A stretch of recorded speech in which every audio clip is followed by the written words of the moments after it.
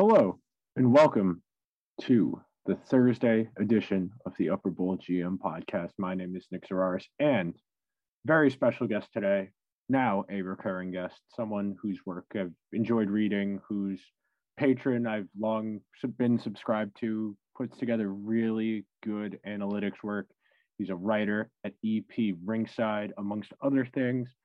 I've, of course, talking about JFresh Hockey, one of the more interesting follows you can find on hockey Twitter if you're looking to get a deeper understanding of the game, which is basically where I'm at in my journey here as a content creator, journalist, whatever title you want to slap on what I've been doing here on the show for a while now.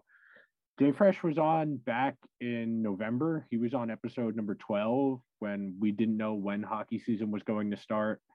One of the main things we talked about was the fact that Kaapo Kakko had such an abysmally bad rookie season and what the Rangers could do to get good production out of him this year in year number 2. And we're going to touch on Kakko's growth and a lot of other things around the league. This is a nice snapshot point in the league. We're about 3 weeks away from the playoffs. Most of the divisions have already been decided in terms of who's going to make the playoffs. It's just a matter of the order the teams are going to finish in. And that's really where the battle is going to be in the East Division, especially.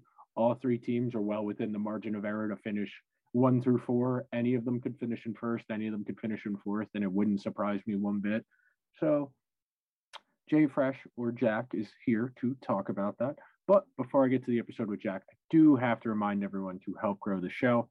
Got a little bit of feedback from the episode I published on Tuesday with Matt Albert. Did not put an episode up yesterday. Had something planned originally about the Super League, but the Super League kind of fell apart. So we're going to look more big picture soccer wise. I'm going to try and get something ironed out for next week to talk about the Super League and what its failing means for soccer as a whole. But otherwise, since you're listening to this, you're somewhere where you can subscribe to this. If you're on Apple Podcasts, you can hit that little subscribe button. You can go to our shows page. You scroll all the way down to the bottom. There's going to be 5 clear stars. Hit the one furthest to the right. Beneath that is a button and purple lettering that says write a review. If you have the extra minute, please, a review would be very nice. It's nice to see people are listening. If you're on Spotify, Google Play, SoundCloud, Stitcher Radio, Audio Boom, any other podcasting platform, please throw a follow. Putting out a lot of good stuff here, trying to get a nice variety of guests, talk about a number of things. I mean, today was hockey. Yesterday was sports gambling. Last week we had hockey. The week before we've had Formula One. Going to try and get a NASCAR episode going soon with DeAndre Graves, who was on way back when at the end of last year's NASCAR season. And we're not midway, we're about 5-6 races into the season. Talladega this weekend, very exciting. It's a good time to be a sports fan. Hockey-wise, we're getting to nut up or shut up time. I will see you guys with JFresh on the other side of the drop. Crosby trying to sneak one in and he scores! Sidney Crosby with the magic touch, put it off the goaltender and in, and the Penguins lead 2-0. Put it right off his head. Unbelievable. Sidney Crosby, a magician. And as promised, he is a writer for EP Ringside, which is a subscription-based service for in-depth hockey analysis. Highly recommended. Highly recommended. He has his own Patreon, which, again, yeah, I'm also subscribed to. I like hockey stats. I'm a nerd. How are we doing, JFresh Hockey? I'm not doing too bad. How about you? Then you are here, of course, to talk about our wonderful National Hockey League, which is having one of the weirder seasons of recent memory. And we'll just jump right into it. How much do you think the fact that teams are only playing the same 7 teams this year has skewed results we've seen so far? Yeah, I don't know. I mean, the weirdest thing about the season to me is that it hasn't actually been that weird. Like, if you look at the prediction models, they're all doing way better this season than they usually do on a game basis because the better team is winning more often. Which, and I think if you look at the playoff race right now, with the exception of, I think, 2 of the divisions, they're pretty much sewed up, which you definitely wouldn't see with 20% of the season left to go. So, I think on one hand, playing the same team so many times is definitely having a bit of a distorting effect. I think at the same time, it might also be, separating the good teams from the bad teams a little bit more clearly, which as somebody who stakes a lot of claim on getting predictions right. I'm not minding too much, but if I was on a team that was on the outside looking in, I might not feel so happy about it. Yeah, no, definitely. I that was a point Dmitry Filipovich made on his podcast a couple of weeks ago going into the trade deadline, was that because there are no middle class of teams that are poised to make a run right now going into the trade deadline, meaning no one's really went crazy aside from teams who already felt they were pretty close. There was no middle class team that was like, you know, in a normal year, they'd be like 4 points out of a wild card spot at the trade deadline and they'd go all out. They'd get a big name. Like when the Blue Jackets traded for Matt Duchene and traded for a bunch of other people, and they were just outside. No one really did that this year. I mean, the big moves, Boston, firmly a contender in the East, Tampa, Toronto. I don't feel like we're going to get any shocks in the early part of the playoffs because of how things have shaken out this year. Again, this is hockey, very high variance, but that's just my assumption. Yeah, no, it's definitely been a weirdly not weird season, but you know, I'm hoping that the playoffs will start to shake things up a bit more. I'm especially looking forward to that Canadian division. Yeah, I'm sure there's going to be a lot of wild matchups going on there. I'm praying, as I have been since I was 7 years old, for a Toronto-Montreal series, just because that would be absolute chaos. But yeah, I think that it's in a period right now. I think things are in a little bit of a lull with the NHL, just because so many of these races are settled. You know, the fights are basically just for seeding right now, unless you're a Nashville or Dallas fan. So I think that, you know, everyone can kind of maybe even take just a little bit of a break from worrying too much about the minutia of hockey, and then everybody will be going completely wild when the playoffs start. Is there a defining style of hockey right now in the present tense? Because we've kind of seen the other three major sports in North America hit their maximum efficiency, I guess you could call it, where football, you have to play in a spread offense and you have to be able to score about 30 points a game to win. Basketball, you need to shoot threes consistently to win. And in baseball, you're only swinging for home runs and it doesn't matter, you strike out. Do we have something resembling that higher plane of efficiency in hockey right now? I don't think so. And it's one of the things I like about hockey. One of the reasons that I feel a little better about being like an analytics guy in hockey than I would if I was, you know, following any other sport is that, like, I feel like being a hockey analytics person doesn't mean like trying to game the sport in the same way that it does in those other leagues. Like those other leagues, you're trying to solve basically the sport and maximize your efficiency and all that stuff like that. Whereas in hockey, the analytics, there is a bit of that stuff on the edges, but in large part, you're just trying to find who the best players are, and the best players might play wildly different styles from one another. You know, like in terms of the teams that are at the top of the league, you know, they really couldn't be playing more differently. I've been writing quite a bit recently about, you know, the different styles that teams play based on different indicator stats. I wrote one this week talking about how teams use their defensemen to generate offense. You know, who's taking shots, who's getting scoring chances, who's, you know, which defensemen are playing a larger role in transition play. And if you look at kind of the spreads of how teams are ranked in terms of how much they use their defensemen, you know, there are contenders at the top and there are contenders at the bottom.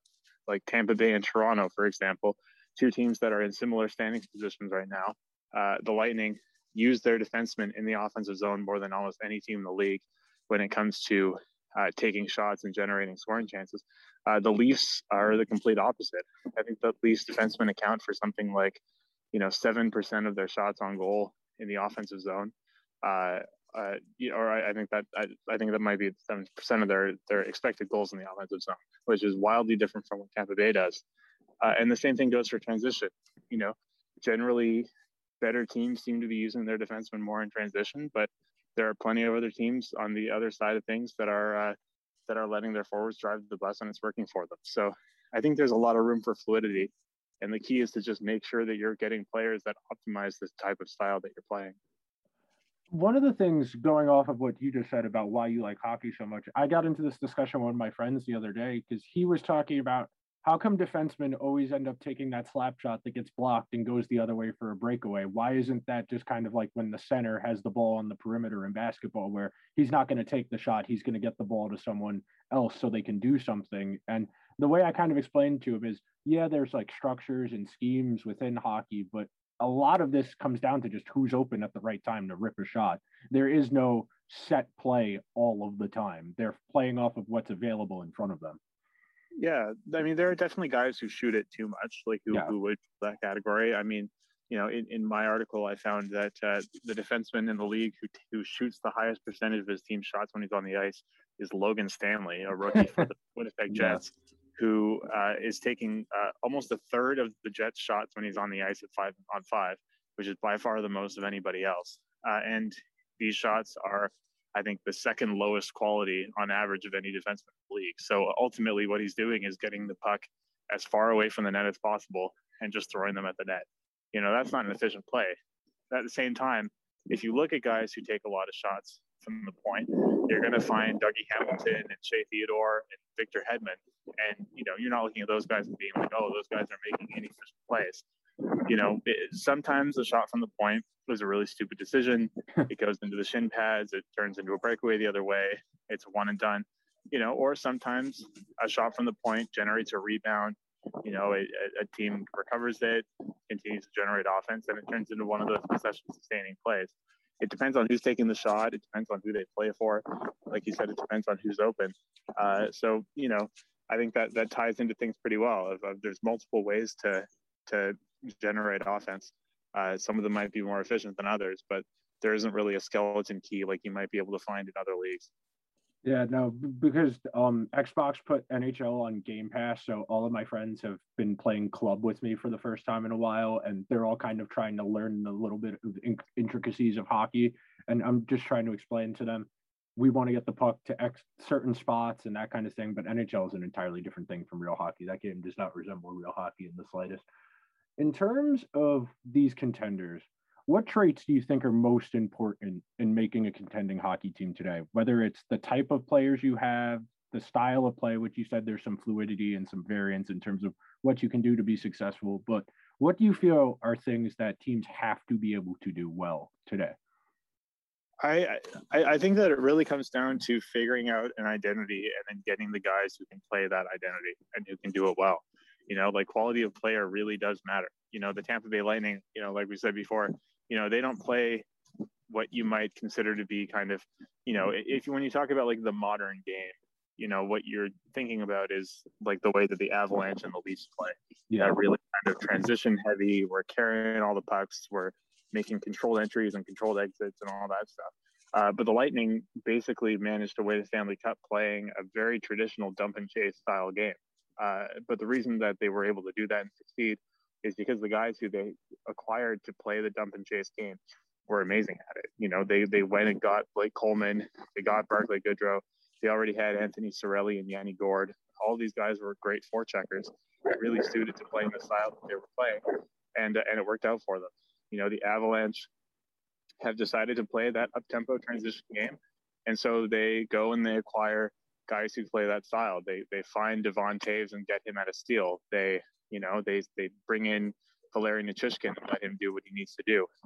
You know, I think that really, you know, like we kind of alluded to, you know, there's certain things that you might say, oh, like I'd rather have a team that controls possession and isn't spamming point shots and isn't, you know, dumping pucks in and things like that. But, you know, like we said, as long as you have the right players to do it, you can pretty much find success, you know, playing almost any style. It really just comes down to making sure that your roster is well suited to it. It's an interesting point you bring up because there were two separate columns that were written today about the way the Rangers lost to the Islanders last night. And the main framing for both of those stories was that the Rangers top six couldn't get anything going because they tried playing a specific style, and that specific style isn't conducive to beating better teams. Talking about the East-West, trying to get the puck across the net mouth to set up those one-timers, those breakaway chances where you have a 3-on-2, that kind of situation. And I still feel like we're not scratching the surface of what actually is the problem here. It's not that they're not creating chances. They're creating chances. They're not finishing them is the problem. And I think a lot of the discourse in hockey from the legacy publications, people who've been around the game a long time, they don't cover the variance factor of hockey. I know you were banging the drum a lot going into the deadline that Taylor Hall is not this bad. He will be fine when he goes to a good team. And he's looked pretty good since he's arrived in Boston. Yeah, I think that the variance factor is so important to understand. And like you said, sometimes the shots just don't go in. The New York Rangers are a strong team in terms of their scoring chance numbers by the public models that we have. When you look at what the private models say, the Rangers actually come out even better, which would suggest that those cross seam passes that you're alluding to are generating good scoring chances. Mika Zibanejad, I think, had a pretty rotten start to the season when it came to shooting percentages. Obviously he was a little unsustainable last season, but I think that you can point to a lot of cases where players were not scoring up to what you would expect of them. Capo Caco, the one thing that he could do last season was put the puck in the net. And that's been almost the one thing that he can't do this year. So, I really think for the Rangers, this season just has to kind of be look, things just didn't go our way. We'll just keep developing. We have the young pieces in place. By any measure, the Rangers should be a playoff team this year, including actual goals. So it's just one situation where you just say, all right, this is a mulligan. This is an incredibly unlucky season. We'll just move on and hey, we'll be better when there's actual fans in the stadium too. So it'll work out from a financial perspective as well. Yeah, no, the Rangers are a fascinating case study in what happens when you end up with players you didn't expect to get in your rebuild. Most rebuilds don't get to add an Artemi Panarin. You don't get to win a lottery and get the second pick in the lottery. You don't get to have a number one defenseman force his way to your team in free agency as a college free agent. The Rangers have kind of lucked out, and it really seems like they're playing a painfully slow arc on their rebuild. I mean, they're still not playing Lafreniere on the power play at all. Kakko barely gets any power play time because the second power play unit doesn't play. And it's been a very weird year. They, like you mentioned, they came out of the gate playing pretty well expected goals wise, and they were out chancing the other team most nights. And Shesterkin was playing well up until he pulled his groin in late February, but they just couldn't score. For whatever reason, the pucks weren't going in the net. They were having bad luck. They lost a bunch of games 2-1, 3-2, and they were in all of those games. But to circle back around, one of the things I have on this rundown is what makes Adam Fox so good from just an everything standpoint, because none of his game is, at least visually, none of his game is crazy. He's not an insanely fast skater. He doesn't have the most incredible vision, but he makes it work for himself. Yeah, I think it really comes down to IQ. Every breakdown that I've read of Hughes or of Fox, sorry, I just finished writing about Hughes, so he's on the brain. About Fox has all revolved around his hockey IQ, and like you said, I think that those physical tools are not necessarily super visible, which I think led to his deflated draft spot when he was picked initially. And I think it's probably a reason that he got underrated last year. I mean, myself and other people in the Stats community were really banging the drum. He was my Calder pick last year. Yeah. And I think he would have gotten a lot more attention if he hadn't started the season, understandably on the third pair, and worked his way up. Now this season he's the number one defenseman clearly, and he's putting up pretty similar numbers as he did last year. And everybody's suddenly taking notice. So, I really think that for Fox, it just comes down to, his numbers are so good at both ends of the ice, and I think that speaks to a lot of things. You can dig into his underlying numbers or his microstats, and you can see that he's, a great transition player. He's generating a lot of shot assists in the offensive zone. But, when it really comes down to it, I think the fundamental skill that he has is hockey IQ. That works really well for him at both ends, and it's a rare skill and one that I don't think very many, if any, other defenseman in the NHL has at his level right now.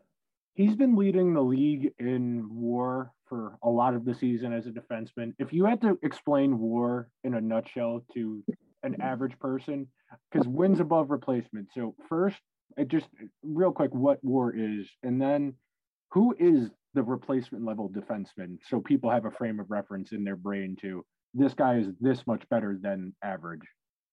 Yeah, so wins above replacement is basically an attempt to figure out or to estimate the value that a player provides to his team in one number, and that number is basically an abstract estimate of, you know, how many wins is this guy individually providing to his team, compared to a replacement level player, which, you know, I don't know if I necessarily have one on hand in my brain. I'm kind of blanking, but it basically, just think like seventh defenseman, 13th forward, like basically the guy that you put in the lineup if somebody else gets hurt, like replacement in that sense. You know, it's a term that comes from baseball, I think. Yeah. But yeah, so basically, you know, if you took Adam Fox out of the Rangers lineup and replaced him on the top pair with, you know, whoever their seventh defenseman is in the organization, you know, that is, you know, the difference in value would be his wins above replacement. In practical terms, like what is measuring for defensemen specifically is their impact on scoring chances offensively. So, you know, when they're on the ice, like what's the impact they're having on their team generating scoring chances. Defensively, it's what's the impact they're having on their team suppressing scoring chances against. So Fox grades out really well at both sides of that.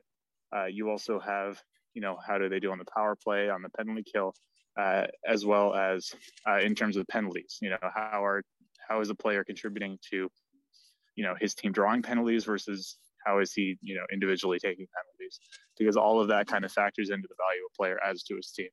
So, you know, as with any kind of one stat estimate, there is uncertainty with it. It's not, you know, a perfect, you know, measure of quality or even a perfect measure of performance.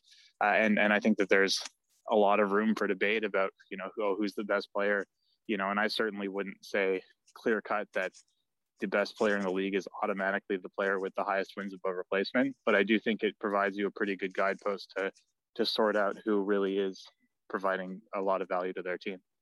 You know, you can see how much better the Rangers are when Fox is on the ice. Even when the fourth line is out there and the first D pair comes out with them, he just makes everyone's life so much easier. And it's really striking to see, because for the last several years, basically, the Rangers defense is just a dumpster fire. It was giving up 60-ish% of the scoring chances at 5-on-5. The first 2 years of David Quinn were not pretty. They did not really have an ideal defensive structure. And it's really interesting to me specifically that how dramatically different the Rangers are playing this year versus last year in terms just the style. I mean, the Rangers were one of the fastest teams last year in terms of pace, creating chances off the rush. And this year, they're one of the slowest teams in the entire league. And they dramatically altered the way they've chosen to play this year without dramatic changes to the roster. They dropped Lafreniere in there. They brought in Kevin Rooney, who's a fourth line center. The third defensive pair coming into the year was Jack Johnson and Brendan Smith. I mean, that's not really anything you're going to change your whole system around. And yeah. I've been trying to piece it together, and I really do wonder how much of it is just this works better for them versus I don't know. I just really am curious as to why things changed so dramatically. All they did was change an assistant coach. Yeah, well, I mean, I think that one thing roster-wise that you could maybe point to a little bit is Tony DeAngelo not being in the lineup anymore, because he's a guy who had, you know, really high-end transition numbers last year. I'm sure that probably translated in a lot of cases to, you know, not only a lot of rush chances for, but, you know, he was certainly not a good defensive player either. So I think that, you know, you take Adam Fox, who played ultimately third pairing minutes last year, suddenly he's your number one defenseman. Well, now you have an elite defensive defenseman, and, you know, who obviously he's also elite offensively, but, you know, he's going to bring you that value defensively. And now he's playing 25 minutes a night. And then you take Tony DeAngelo, who was an extremely up-tempo player, you know, for better offensively and for worse defensively.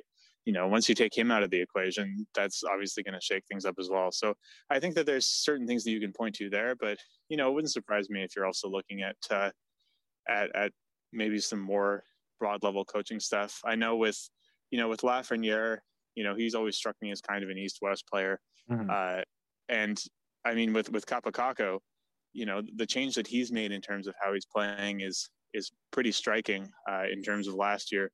being such a kind of one and done guy who really wasn't putting in the work to recover pucks or to really contribute on the forecheck, and was kind of making his line mates do it for him while he waited in the slot for passes, to this year when he's been an exceptional forechecker and really, really working hard. And I think reaping really great rewards in terms of underlying numbers that have unfortunately not translated into points.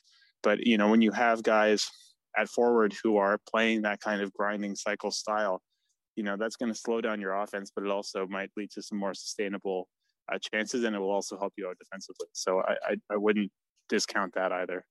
Yeah, no, he's made dramatic jumps, and that's a good way to transition to the next thing, because a couple of weeks ago, maybe it was like a month or two ago, I had messaged you saying, if I wanted to see if someone was actually getting better or if they were just riding a hot streak or they were playing with good line mates, I was talking about Ryan Strome, because he's a really interesting player to look at from a stats level, because he was basically on his last legs as an asset at the NHL level when the Rangers acquired him. I mean, the Rangers got him 1-for-1 for Ryan Spooner, who's not in the league anymore. And Strome has ridden shotgun now for 2 years on good lines with good line mates. And his isolated numbers away from both Kakko this year and then Panarin this year and last year, they're not good. But when he's on the ice with them, he's a good complementary player. And as he looks towards next year, where the Rangers are really going to have to figure out center going forward between him and Zibanejad, I've really been trying to find his place on the team. And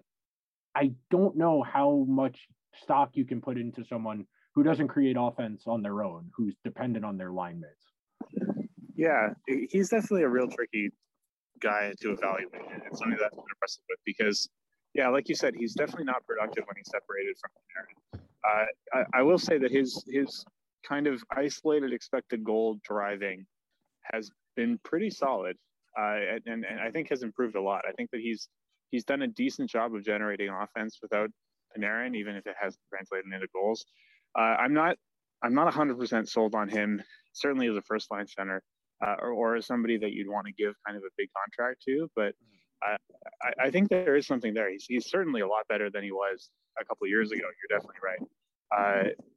But yeah, I do feel that the Rangers probably think that they're going to have to go big and replace him with kind of a more marquee center. Whether that's Jack Eichel, I guess we'll find out. But it definitely is they're in a bit of a tricky situation where they have something that's pretty much working with Strome and Zibanejad. But I think that there's maybe something that leaves them wanting a little bit more, and they might want to solidify that with a real kind of elite number one center, which Strome certainly isn't, and I would probably argue that Zibanejad isn't either. Yeah, definitely. I remember a couple of weeks ago, I had someone on where we were talking about this, and we were talking about who the Rangers talent-wise compare to in terms of play styles for their players. And they had compared Zibanejad to a higher-end version of what William Karlsson from the Golden Knights is. And I think that's a reasonably fair comparison in terms of what they do and what they're good at. But in terms of going forward with the Rangers, it's going to come down to if they can find a way to actually play a sustainable style while also creating offense, because last year they played well above their means, but they still managed to score. And this year it's the polar opposite. They're playing very well, but they're not finishing. And I've been trying to unpack it, and we're going to see what happens. They've got the goalie in Shesterkin. That's another thing. It's hard. Goalies, very high variance. It's the most roller coaster position in hockey. And it's really hard to judge on giving someone a contract based on 50, 60 games, whatever, which is what the Rangers are going to have to do. I assume they'll go bridge this summer. But in terms of overarching philosophy in evaluating goaltending, how many years of above expectation play would you say it takes for you to actually believe in a goaltender? See, that's a tough question to answer, because I don't think there are that many goalies where you could point to years in a row of above expectation play.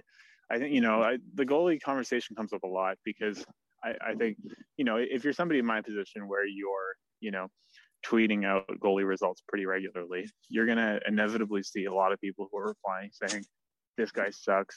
This guy's better than this guy. Thank God we didn't sign this guy. Thank God we didn't trade for this guy. This guy's amazing. When at the end of the day, with very few exceptions, you're really not setting your watch to any of these players really. Like, Andrei Vasilevsky having an elite season this year, certainly probably the favorite for the Vezina, at least top two.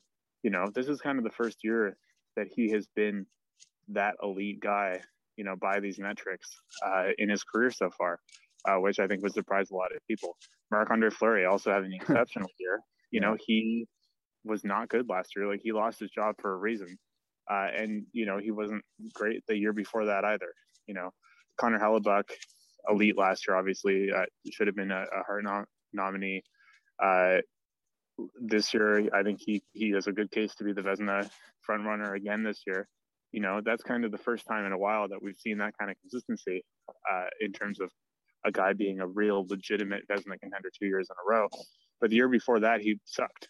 Like that really is just how this works. And, I've had, especially as kind of Hall of Fame conversations, specifically surrounding Fleury, I think have come up. There's been a lot of talk about, historical context and Vezinas and whether or not those were fully accurate. But I think a big part of what's happened is that, goaltending has become so good that the variation between them is so small, where, if you took, maybe in the 1990s or the 1980s, the best goalies really were kind of a cut above, consistently a cut above. And you can kind of set your watch to, this guy is going to be a top 5 goalie in the league every year because the spread was so far. But now every goalie is so good that the difference between the best goalie in the league, 1 year to another is going to be pretty wild, because it's all just kind of a matter of a couple, a couple bad goals, a couple bad games, and suddenly you're in a really sorry spot. So, people, like, I saw somebody today ask me whether I thought that goaltending was kind of the next market inefficiency. But the problem with it is that there is no way, like, there's no resolving that market inefficiency because nobody knows how to evaluate goalies properly. Whether you're, me looking at the stats and there's no consistency between them, or you're a guy who's, a technical goalie expert who's talking about a player's, their reverse DH or any of that kind of fancy goalie jargon, and you're talking of a guy who can't keep a puck out of a net because his technique is so good. It really is just, it's such a random position that I have a really tough time at any point having that much confidence in good results or even bad results for that matter. That's a beautiful way to transition to the next thing I wanted to touch on in terms of how you build a team in today's day and age. I feel like we're reaching a point in terms of roster composition where every team is starting to resemble each other in terms of how their money is distributed. I don't feel like you can have one of the goalies who's making more than $8-9 million a year and just have a good team around them, because, like you said, goaltending is such a high variance thing, and those contracts just don't age well for the most part. It's like paying a running back in football. You finally get a guy to UFA, and then you give him that big money. I mean, the obvious one is Bobrovsky, but Carey Price has not played well since he signed that big contract. Can you afford to pay a goalie a ton of money? It's definitely not an ideal thing to do. I mean, Vasilevsky, I think, is a deal that I wasn't very hot on for the past 2 years. And then, this year he's living up to it a bit, but for all we know, next year he's going to be crummy and we're going to be back at square one. If you can avoid paying the goalie, I would definitely avoid paying the goalie, especially if they're kind of UFA age. If the Rangers wanted to sign Shesterkin and they could get him for 5.5 or 6 million or something like that, then, it wouldn't really be the end of the world. But the big money goalie contracts, because, once they're there, they're not movable. Because goaltending is evaluated so much on history, and there's so much of kind of a reputational aspect for it, that as soon as that reputation starts to sour, Sergei Bobrovsky is a guy that the Panthers felt the need to pay that money to in free agency. And now they couldn't find a taker for that contract if they tried. They might not even be able to get a taker if they retained a good amount of money, and that's only kind of a span of 1 year. So in terms of team construction, the less you can spend on goaltending, the better. You hear a lot of people talk about how important goaltending is, especially kind of the Leafs right now, because all discourse inevitably revolves around the Leafs. They are in a position right now where they can't get it safe, where Campbell had that miraculous run early on, and then he's predictably cooled off because goaltending is goaltending. And they had Riddick in there last night. He was terrible. They've had Anderson. He's really struggled, especially lately, and especially on special teams. And now they're finding themselves in a position where they're saying, well, who is going to stop the puck? And, there's quotes going around where people are saying, it doesn't matter how good the skaters are on the ice. None of that matters if you don't have a goalie. But, the fundamental team building problem is that there's basically no such thing as finding a goalie. Unless you have maybe, John Gibson is a perfect example. John Gibson was like the foolproof goalie, who was on like the brilliant contract and was the only thing keeping the Ducks afloat. And he hasn't been good for the past 2 years. Hellebuck, he's kind of the clear number one goalie in the league right now. But, come back next year and who knows? He might be a guy that we're talking about as being a disappointment or costing the Jets games and stuff like that. You really can't set your watch to it at all. And it puts you in a real bad position once you have money locked into it because, like the Panthers are finding right now with Bobrovsky, if they didn't have Bobrovsky, they would be in a really good position to give Chris Driedger a small kind of affordable contract and then run Spencer Knight. But they have to basically orient all of their team building plans for the next 5 or 6 years around the albatross of having Bobrovsky. So, yeah, if I was put in charge of an NHL team, I would be doing everything in my power to avoid paying a goalie a lot of money. One thing I think that not to ramble on this point, but something that I find interesting and maybe a bit of a paradox or a bit of a source of tension is the fact that from all accounts and from everything that I've heard, players really do value having like a consistent starting goalie. Mm-hmm. Like they want to have like a franchise goalie. People who I've talked to or who have coached have really emphasized that to me. And there is kind of a tension there where having like the big money franchise goalie in a lot of cases really is not an ideal situation in the current day. But, unfortunately, maybe that's how it plays in the locker room. And if you're in the locker room, maybe they don't feel too good about paying 2 league minimum guys every summer and just trotting them out there and hoping that the percentages work out that way. But yeah, I don't know. Goaltending is like the thing that breaks my brain and that it's essentially it's the thing that ruins hockey from an analytical perspective, and it keeps things fresh and it keeps things interesting. So I don't mind that. But when it comes to trying to analyze it, I literally wrote an article last summer called, why goaltending is basically random and will always make you look stupid. And since I wrote it, I think I have been made to look stupid by goaltending at least a dozen more times. So I should probably stop trying to talk about it authoritatively.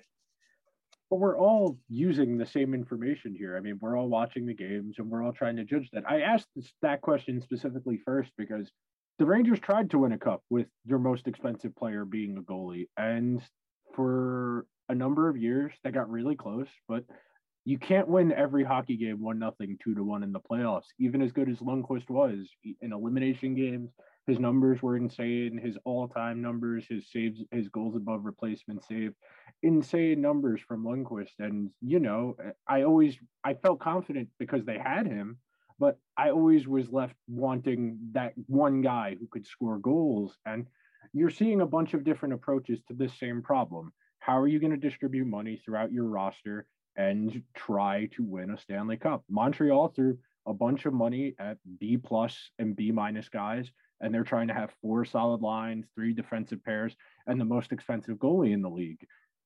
The Leafs, they went really top heavy. They have 2 number 1 centers who make more than $10 million. They got Marner. They've got Morgan Riley, who makes like $6-ish million. They've got William Nylander, $7.5.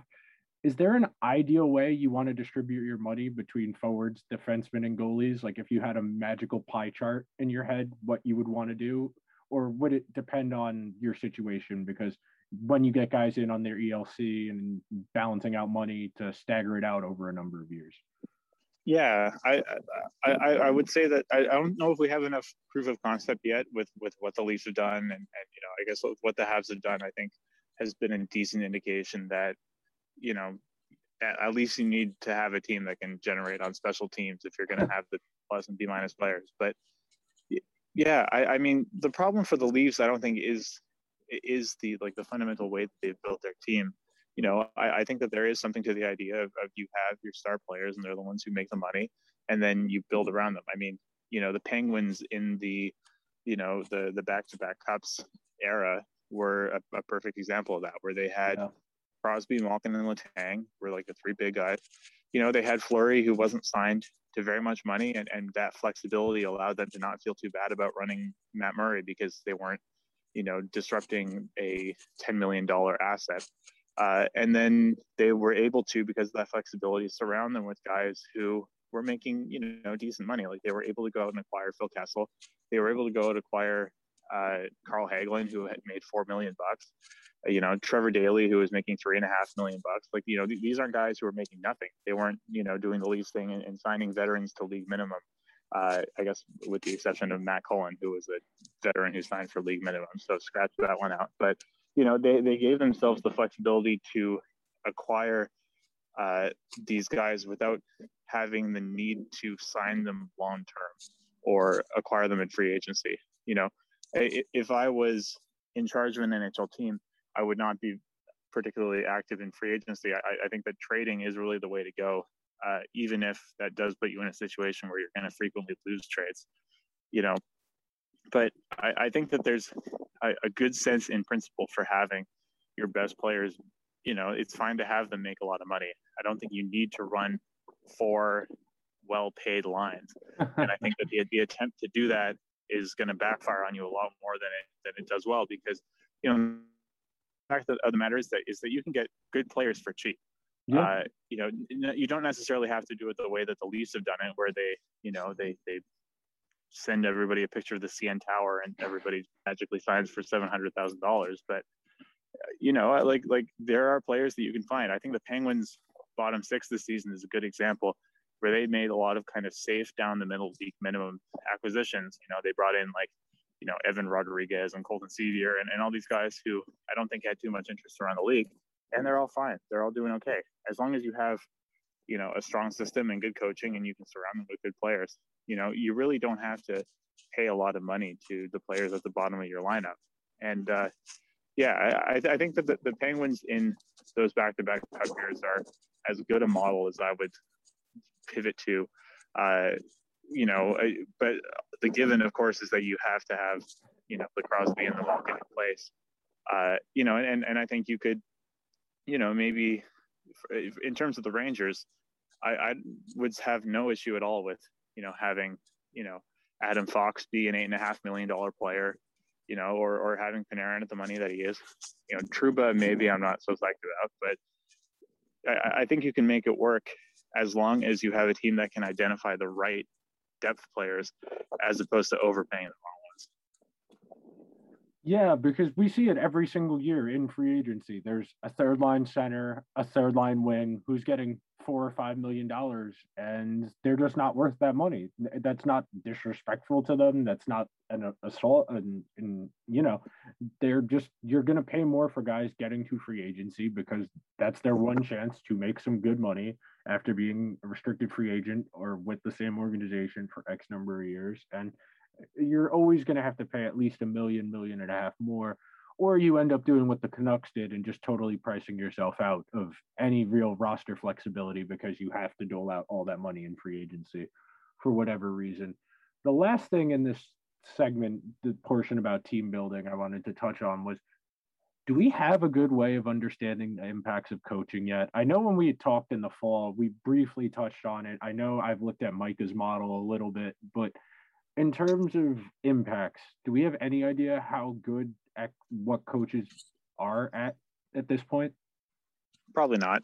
I think that it really is one of those things where you kind of have to play things a little bit by ear. Like for example, like if we're talking about the, let's say the coach of the year this year, I think that Joel Quenneville is a pretty good choice, because if you look at the way that team was playing before he arrived and even how they were playing last year, compared to this year with pretty similar rosters, it's a hugely marked difference. I think when we talk about coaching, as long as what you're doing is taking goaltending and shooting out of the equation, which is a step that is very infrequently taken by people who talk about coaches. Mm-hmm. I think that you're probably going to be in a good position.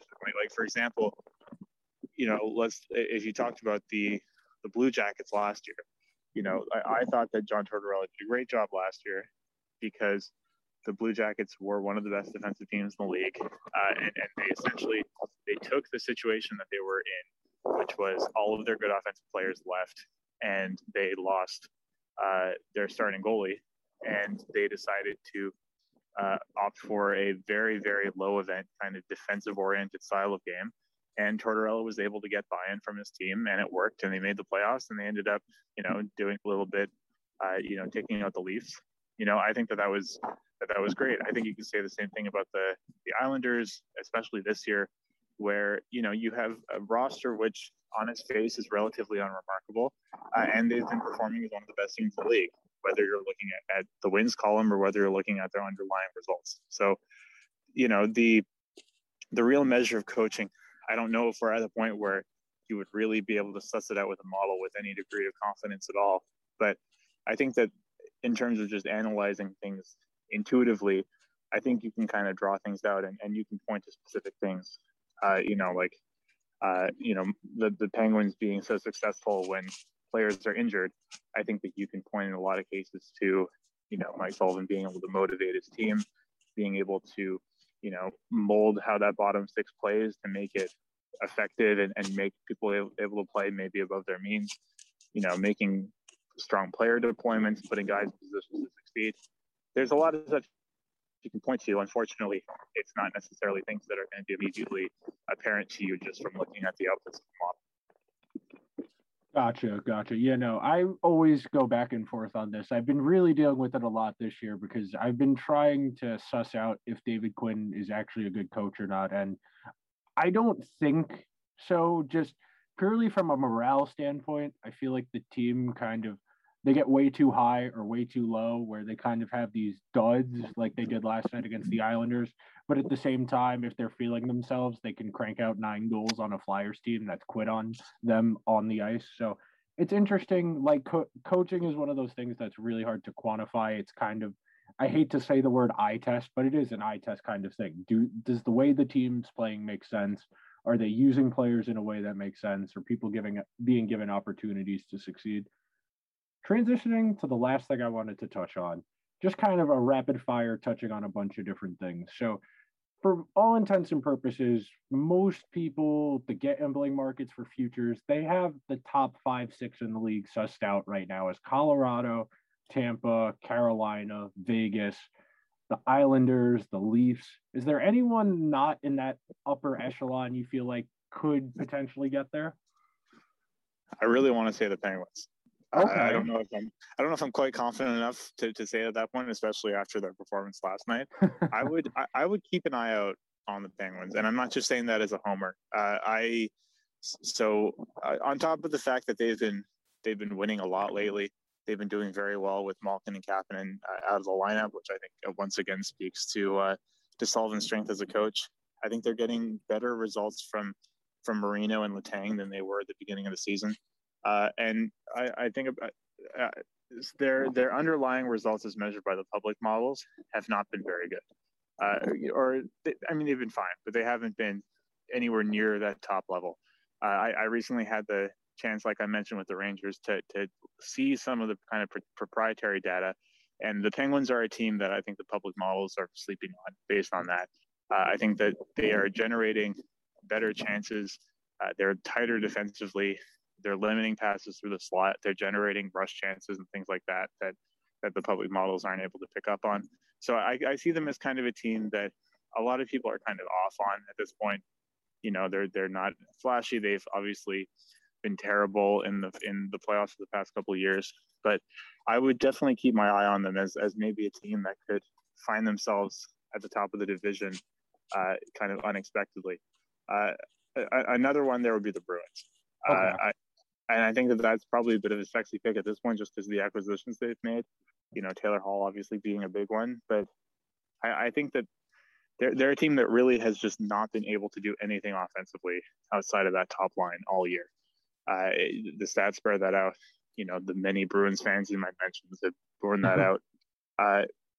But adding Taylor Hall, I really think has kind of jolted some life into that, into that second line and hopefully, push some pieces down the lineup that can start a bit of a chain reaction going. But I think, they have good pieces there. Like Craig Smith is a great player, one that I've been really high on for a long time.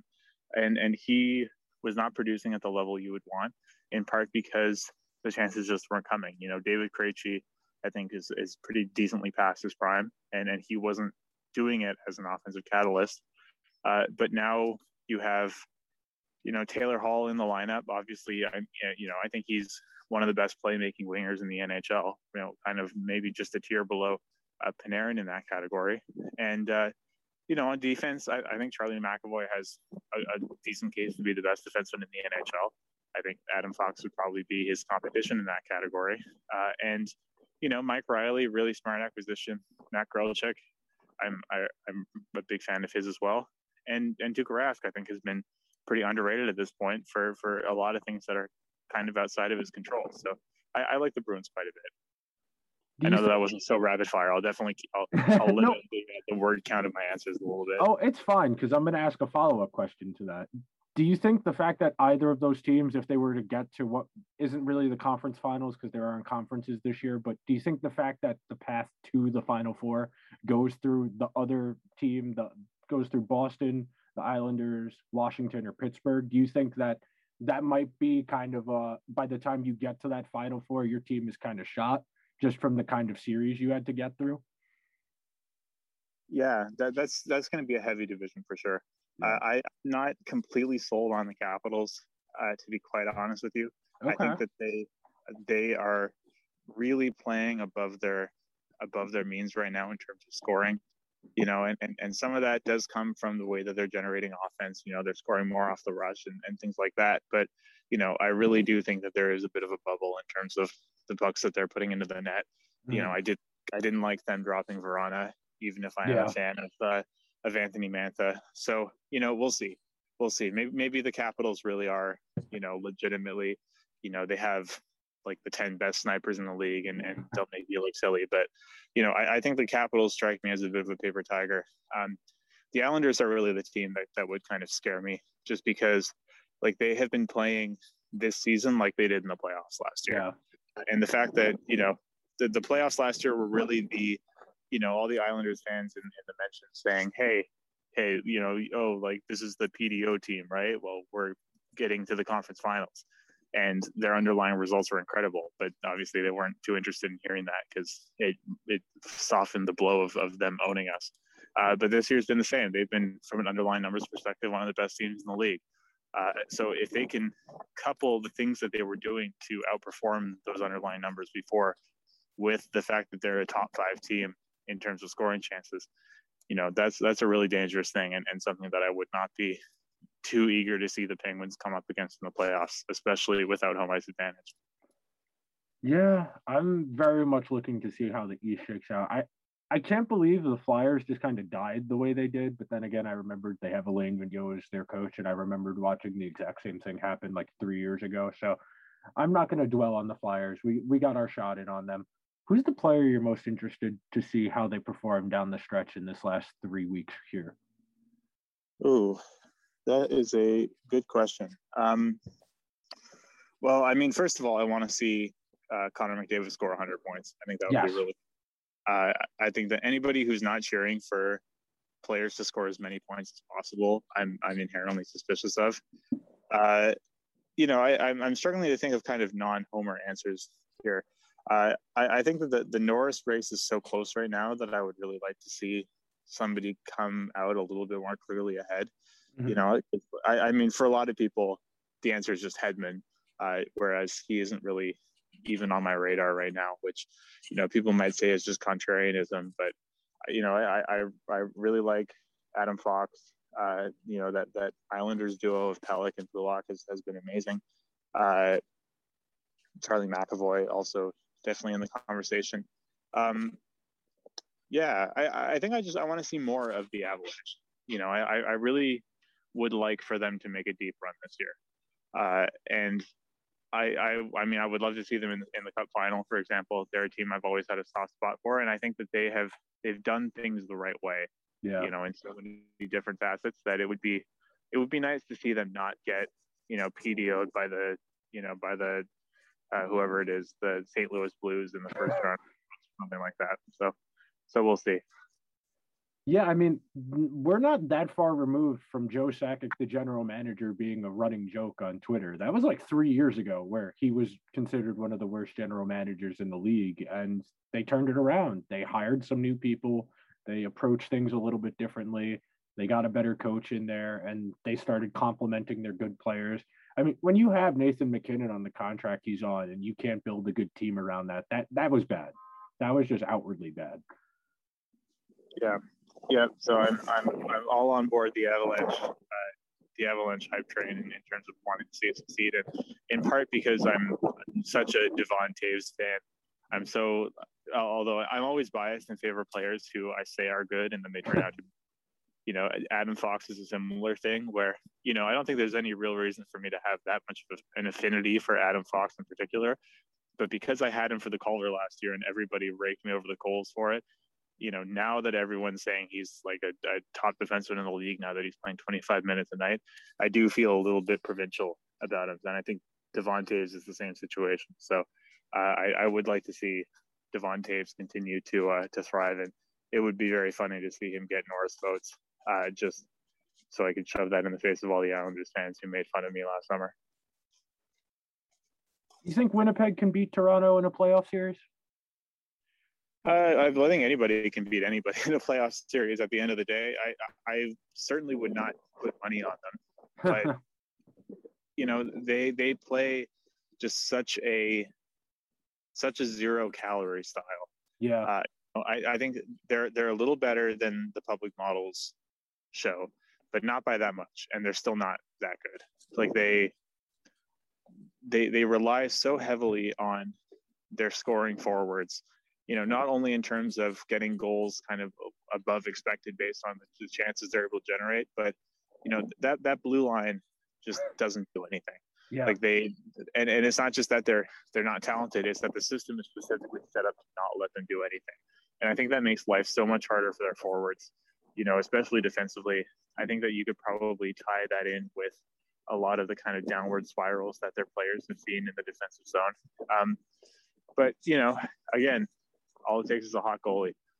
The Leafs learned that last year, and it wasn't even a good hot goalie. It was Joonas Korpisalo, who has been one of the worst goalies in the league in his career, and who has been one of the worst goalies in the league this year, who just had a really hot 2 weeks, and that was the end of that. So, the Jets certainly can beat the Leafs. It would be kind of funny if they beat the Leafs. I wouldn't bet on it, is I guess my answer to that. What team just needs a few more bounces to go their way come playoff time? Last year, I was banging the drum that I thought Carolina could be a team to make a really deep run, and then everyone got hurt.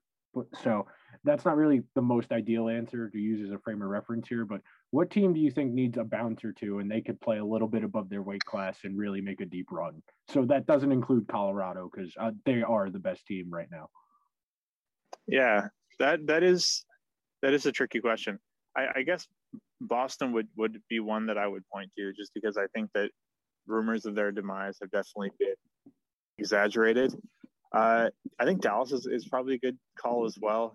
They are, I think, starting to really sneak into that playoff mix in the West. I think or in the Central Division. Sorry, I think that they're actually kind of properly in that fourth seed by points percentage at this point.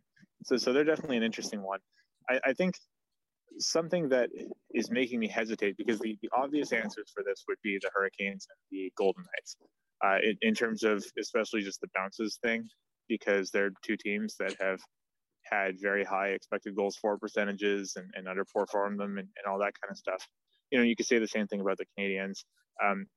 I will say it was kind of gratifying in a way, looking at this kind of private data, to see that both the Golden Knights and the Hurricanes, both by the Sports Logic model, which is a stronger model because it has access to more information baked into it, thinks that the Golden Knights and the Hurricanes are both overrated by the public expected goal models, which doesn't terribly surprise me considering how consistently they've underperformed them.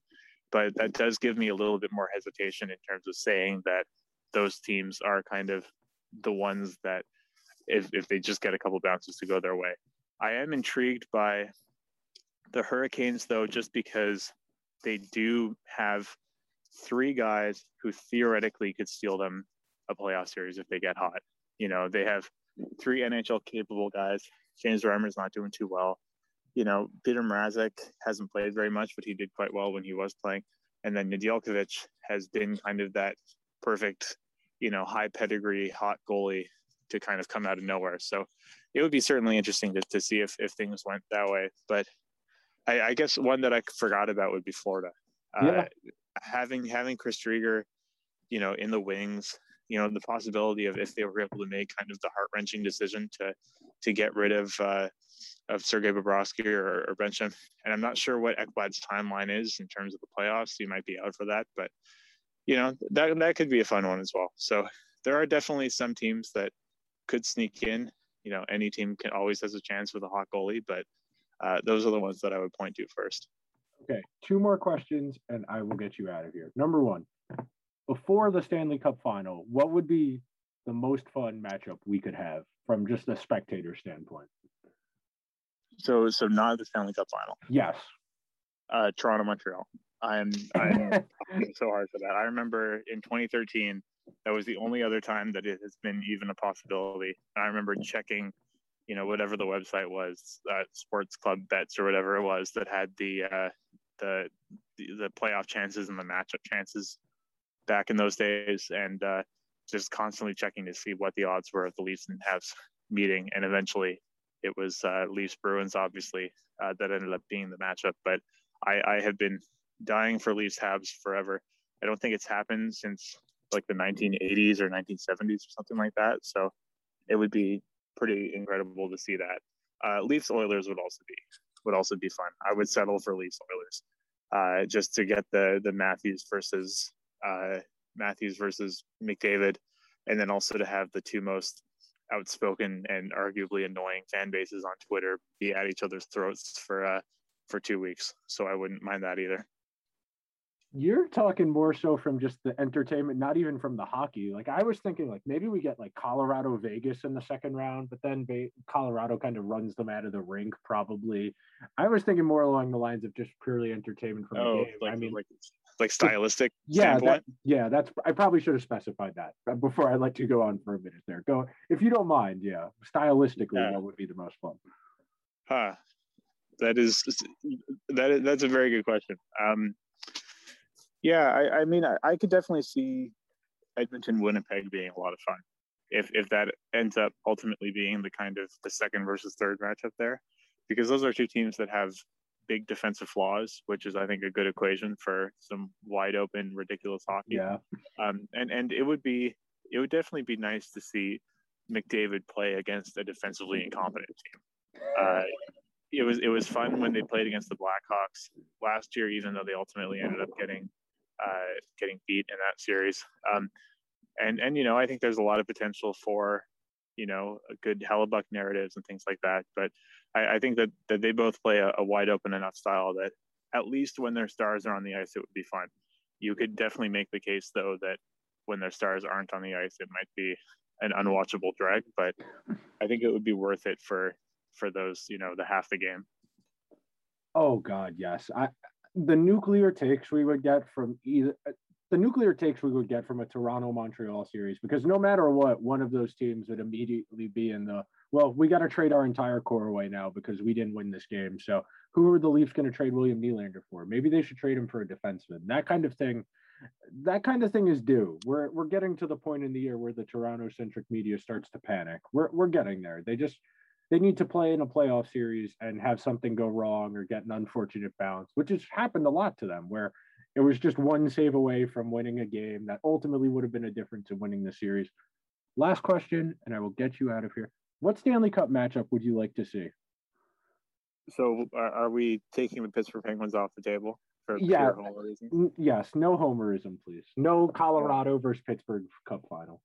Okay, because that would definitely be my pick, and I would even make some kind of pseudo Crosby versus McKinnon argument for it. But all right, Colorado versus Tampa Bay. I would just the fact that those are the two best teams in the league, I think, and arguably kind of the two best teams of this this kind of era for the time being, and they might continue to be for the next couple of years. But I would just love to see those two teams, no injuries, just fully stocked, just battle it out over 7 games. I think that settling beside that, I think Colorado, Toronto would also be a lot of fun.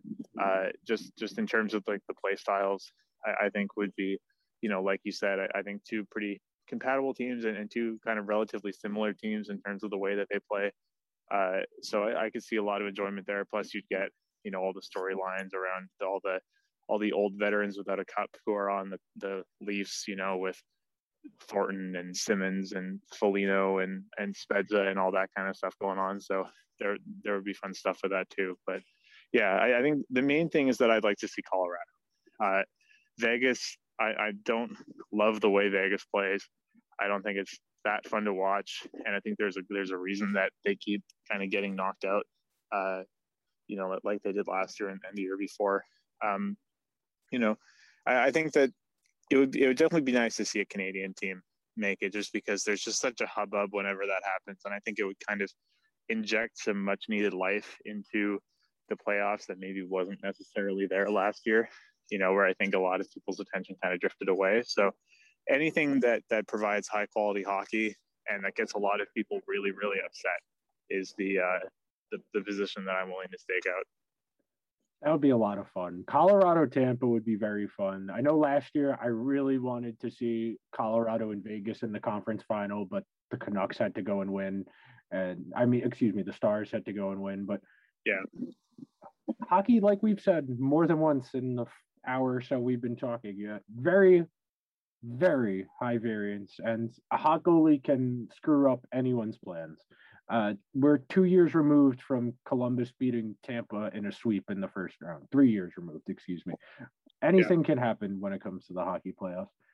You got anything to plug, Jack? Are you working on anything the people should know about? Yeah, I'm just going to reiterate, I guess, what you said off the top. You can find my writing at EP Ringside, the kind of hockey analysis section of Elite Prospects.